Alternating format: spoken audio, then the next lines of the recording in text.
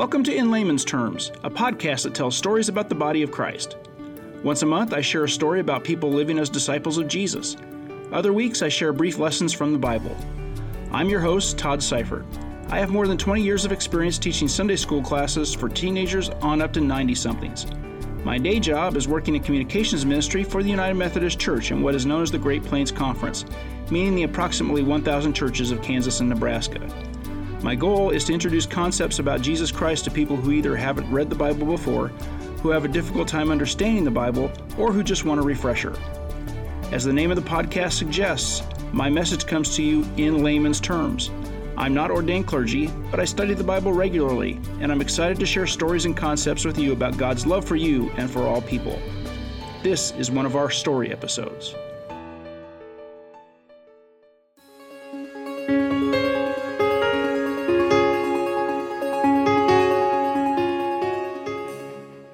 Welcome to part 2 of a 2-part series about the concept of a culture of call in the local church.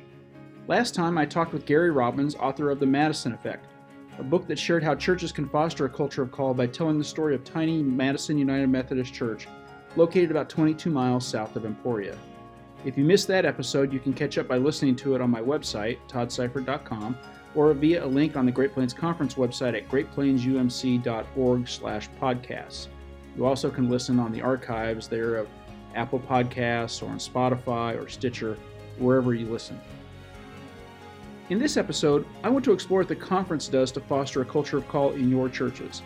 And to do that, I had the privilege of talking with the Reverend Ashley Alley Crawford, coordinator of clergy recruitment and development for the Great Plains Conference. It's during one of her recent trips to Topeka, and she and I were able to get together and talk about some free resources to help you and your church get started. So, without further ado, here's the recording of our interview. I'm joined now by the Reverend Ashley Alley Crawford. She's the Clergy Recruitment and Development Coordinator for the Great Plains Conference. Ashley, thank you for joining us today. You're welcome. Glad to be here. Ashley, culture of call is pretty much your life. So let's start with helping people understand a bit more about what that entails. Why is a culture of call so important, especially for the local church? Yeah, thank you. I do love talking about the idea of culture of call. It sounds like something scary. It sounds like something maybe that is for a certain group of people, but I really think that what is at the heart of a culture of call is a culture of discipleship. I think as we learn to follow Jesus, we hear his call. We hear it through scripture. We hear it through circumstances, through other people who call forth things in us, and we respond to that. We feel compelled sometimes. And so this idea of culture of call is really creating an environment in which we can hear God. We know how to recognize God's call for us, and also then we feel compelled to be obedient and to follow that in faithfulness. So I think that really a culture of call is one in which our attitudes and our behaviors, our practices are all things that are pointing us to being more faithful disciples of Jesus. And the reality is the call for a person, rather, can change over their lifetime, can't it? Yeah. I tend to ascribe, there's an author named Os Guinness, and he talks about there being 2 calls. And he says the first call is for us to follow Jesus. It's just the call to discipleship. And it's for all people in the whole world have this call to follow in the gospel. But then the second call is a call that's more particular. I tend to think of it in terms of it is both our character being formed to the likeness of Christ, but it's also circumstantial too. So my calling really is that I would bear the fruit of the Spirit, that I would have that in relationship with the checker at Walmart, but also that then a lifetime of this, a whole bunch of decisions of this add up to maybe something I'm going to do with what I say my daytime hours, my job, my vocation, and it can be paid and maybe it's not paid in some cases as well. I mean, you're dealing with recruiting of quality people to serve as pastors, but there's 2 waves of this, right? There's that look of a calling, and then there's the person that they have some kind of secular job, but they're like you were talking about, they're following Jesus, and so therefore they have a calling that might be teaching Sunday school, it might be helping with mission work somewhere in their community. I think that point's lost on a lot of people. When I'm a layperson, so when I talk to a lot of lay people, oh, we pay the pastor for Yep, that. that's right. Not necessarily the case, right? Right. No, absolutely not. In fact, I think that's a really harmful perspective that, we just pay the pastor. I call it to be the religious service provider. It's a real, it's very common. And in many cases, I think we as pastors unwittingly perpetuate it. So when I'm talking about calling, oftentimes when I'm talking to different groups, I say, my concept of culture of call is not just so that we can have new clergy coming in. Absolutely, I think that's a natural byproduct of having a strong culture of call, is that people are going to want to give their lives in full-time service in this way to become a pastor. But really, this idea of calling is truly for each of us, and I'm talking about someone who may feel called to be a teacher, may feel called to teach Sunday school, as you mentioned. I just think that for each of us, it is not just for each of us to recognize it's not just about clergy. Mm-hmm. Yeah. One of the things that Gary Robbins was talking about, the idea of pewsters, which his definition was lay disciples. Right. And in his book, he talks about the real commitment to a culture of call of this one small church in Madison, Kansas, as well as his church, which is Topeka Countryside, which is a larger church in our conference. But it's a far-reaching concept. So my question is, what kinds of things do you and the conference do to try to foster a culture of call throughout Kansas and Nebraska? Well, this is something I am really proud of what we do as a conference related to this, and the soil was very fertile when I started in this job 5.5 years ago, and it's grown, and it's just been really great to see the ways that that we can programmatically kind of cultivate a culture of call as a conference. One of the things that we do specifically is that we have culture of call grants. So since 2016. We have distributed $88,000 to 52 churches and campus ministries, districts, different organizations, different entities of the Great Plains. It has been for everything from connecting with confirmation students in a really intentional way to an adult Sunday school hour that was real interactive, some youth internships, we've even had middle schoolers serving as interns to kind of discern, maybe God is calling me to do something. There's been a variety of different programs, and our website lists different resources that connected to those 52 grants. So we twice a year we have a deadline. One's coming up, March 1, and then March 15 and September 1 are our dates actually. And so we want to invite anyone who's interested in finding a way to connect in with their if they've got an idea for something that can help a church. When we give those grants, when we talk about culture of call, there's kind of 5 earmarks that we think make for a strong culture of call. One is just having a discernment event or an experience, just sometimes even asking a question. I've heard Adam Hamilton talk about the fact that in confirmation, at the end of the time together, they ask, are there any students here that you think might have the gifts to be a pastor, and point to that person, and do you feel like God might be calling you to do that? Stand up. And I just think that's a really beautiful and simple way to help even at the confirmation level. So that's kind of what an example I mean of a discernment event or experience. Personal exploration, helping people recognize spiritual gifts that they have, passions, just even talents. They're good at playing music, and God can use this.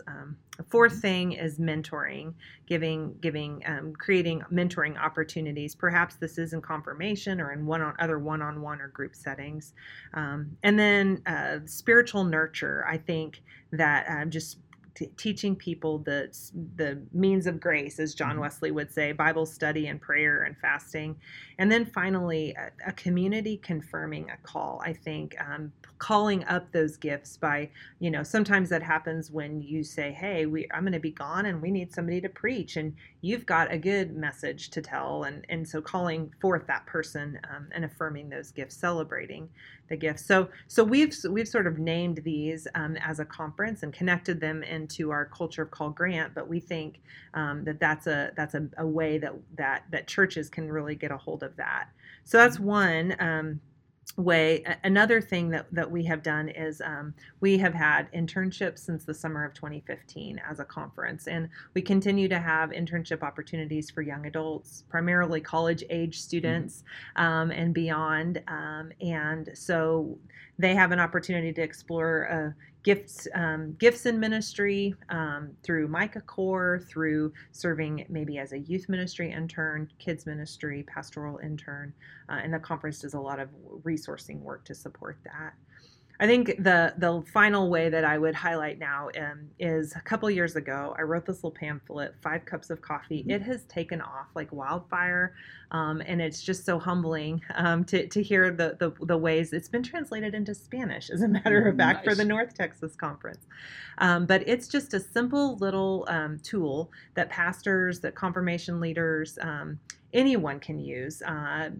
People have used it sort of individually for their own reflection. They've used it in a one-off conversation. They've used it as material in different things. And so that resource is on our website. We've compiled tons of resources that is free, and we've just put together quite a few things that people, if they really want to dig into this idea of culture of call, what calling is, how you walk forward in discipleship, to sort of hear and to know and do God's will, we've got lots of resources available. So just to kind of recap there, we have resources on the website, a lot of resources on the website, as a matter of fact, and that grows all the time. Local churches have the opportunity to foster this culture of call with people. As Gary writes in his book, it's a matter of building relationships and identifying people who may have the gift of any kind, and putting those gifts to use. And so, I mean, that fits really well with what he was sharing with us. I want to talk about leadership for just a second. Strong leadership within congregations sometimes is lacking, if we just want to be blunt about it. What can we do as a denomination, as people in Kansas and Nebraska, to try to help our local church build up strong leaders who are then going to help the next generation, and on and on and on? Yeah, it's such a great question. I mean, I really think at the heart of it, what it is about recognizing what true life in Christ is, the abundance of it, and that Christ does come to offer us abundant life, and that really, when a person believes that, they want to share it. When you've experienced it, sometimes I think we tend to make things too complicated. I confess that this is the camp I fall into. I tend to overcomplicate, but when we can begin to sort of live lives where we are constantly in awe of maybe not even constantly, but at least occasionally in awe of who God is, we're compelled to want to share that with other people and invite people into that. I think as we grow our own in our own relationship with God, and we do that through worship. We do that through reading scripture. We do that through praying together. We do that through being in committed groups and having conversations with one another. I think that's what all of those things are ways that we can sort of stir up that encounter, that experience with God. So, I think that it just starts with us stepping into a vibrant relationship with Christ, and then recognizing that what God calls us to do is simply to witness to that to others, to point others to Christ. You mentioned scripture reading, you mentioned prayer, you mentioned participation with small groups or community of faith. That's a little effort, and so I think that's something maybe I want to hit home with folks is culture of call may start with identifying gifts and graces in a person or a feeling about somebody that you've interacted with. But the reality is people have to work at this, right? They have to actually be willing to kind of meet Christ, not halfway necessarily, but to do some things that are going to help them dive deeper into their faith, right? Yeah, I think of it in terms of even the word spiritual disciplines. This is not a word that we frankly like. Discipline, right? But it's the word discipline is related to the word disciple. And I like to run, and I like to run not necessarily because I actually really enjoy. Well, when I started, I didn't really actually enjoy the running part. But as I knew it was something that would be good for me. And now I actually love to run. It's one of my favorite things to do. And so it's one of those things that does take work. I do have to think about it. I do have to make it a priority. And I think of that, and it's a good metaphor for our spiritual lives as well. That oftentimes when I sit down to pray, I don't really want to. And as I give into and encounter with God in prayer, or as I learn how to pray, as I journal, as I learn how to read Scripture, then it becomes such a place of life. So there is no shortcut, microwave, fast way to become a Christian. It involves a level of discipline, a level of work, and then it sort of frees us up on the other side. Now if someone's chasing me, I can run. I can probably even outrun most people, as long as it's slow enough, if I just have to keep moving. So it frees me up to be able to sort of have that on the other side. And I think that that's what the Christian life does for us as well. Discipline on the front end, and then it allows me to It's rewarding on grow. The backside, though. Absolutely. Sure. Well, Ashley, thank you very much for your work in this important ministry and for joining us here today. I appreciate your time. Yeah, thanks. I appreciate your work in telling good stories. That was Reverend Ashley Alley Crawford. She's the coordinator of clergy recruitment and development for the Great Plains Conference. As I've said before, I believe nurturing a culture of call in the local church is vitally important. It helps the pastor. It helps foster church growth.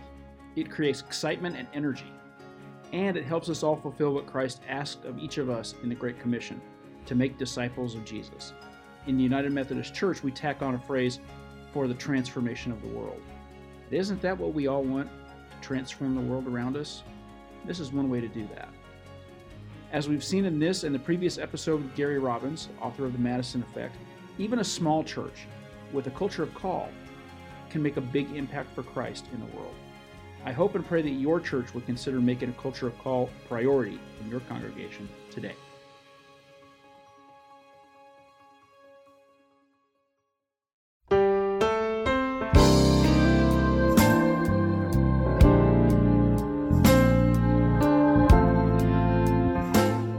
In Layman's Terms is a podcast sponsored by the Great Plains Conference of the United Methodist Church and by me, your host, Todd Seifert.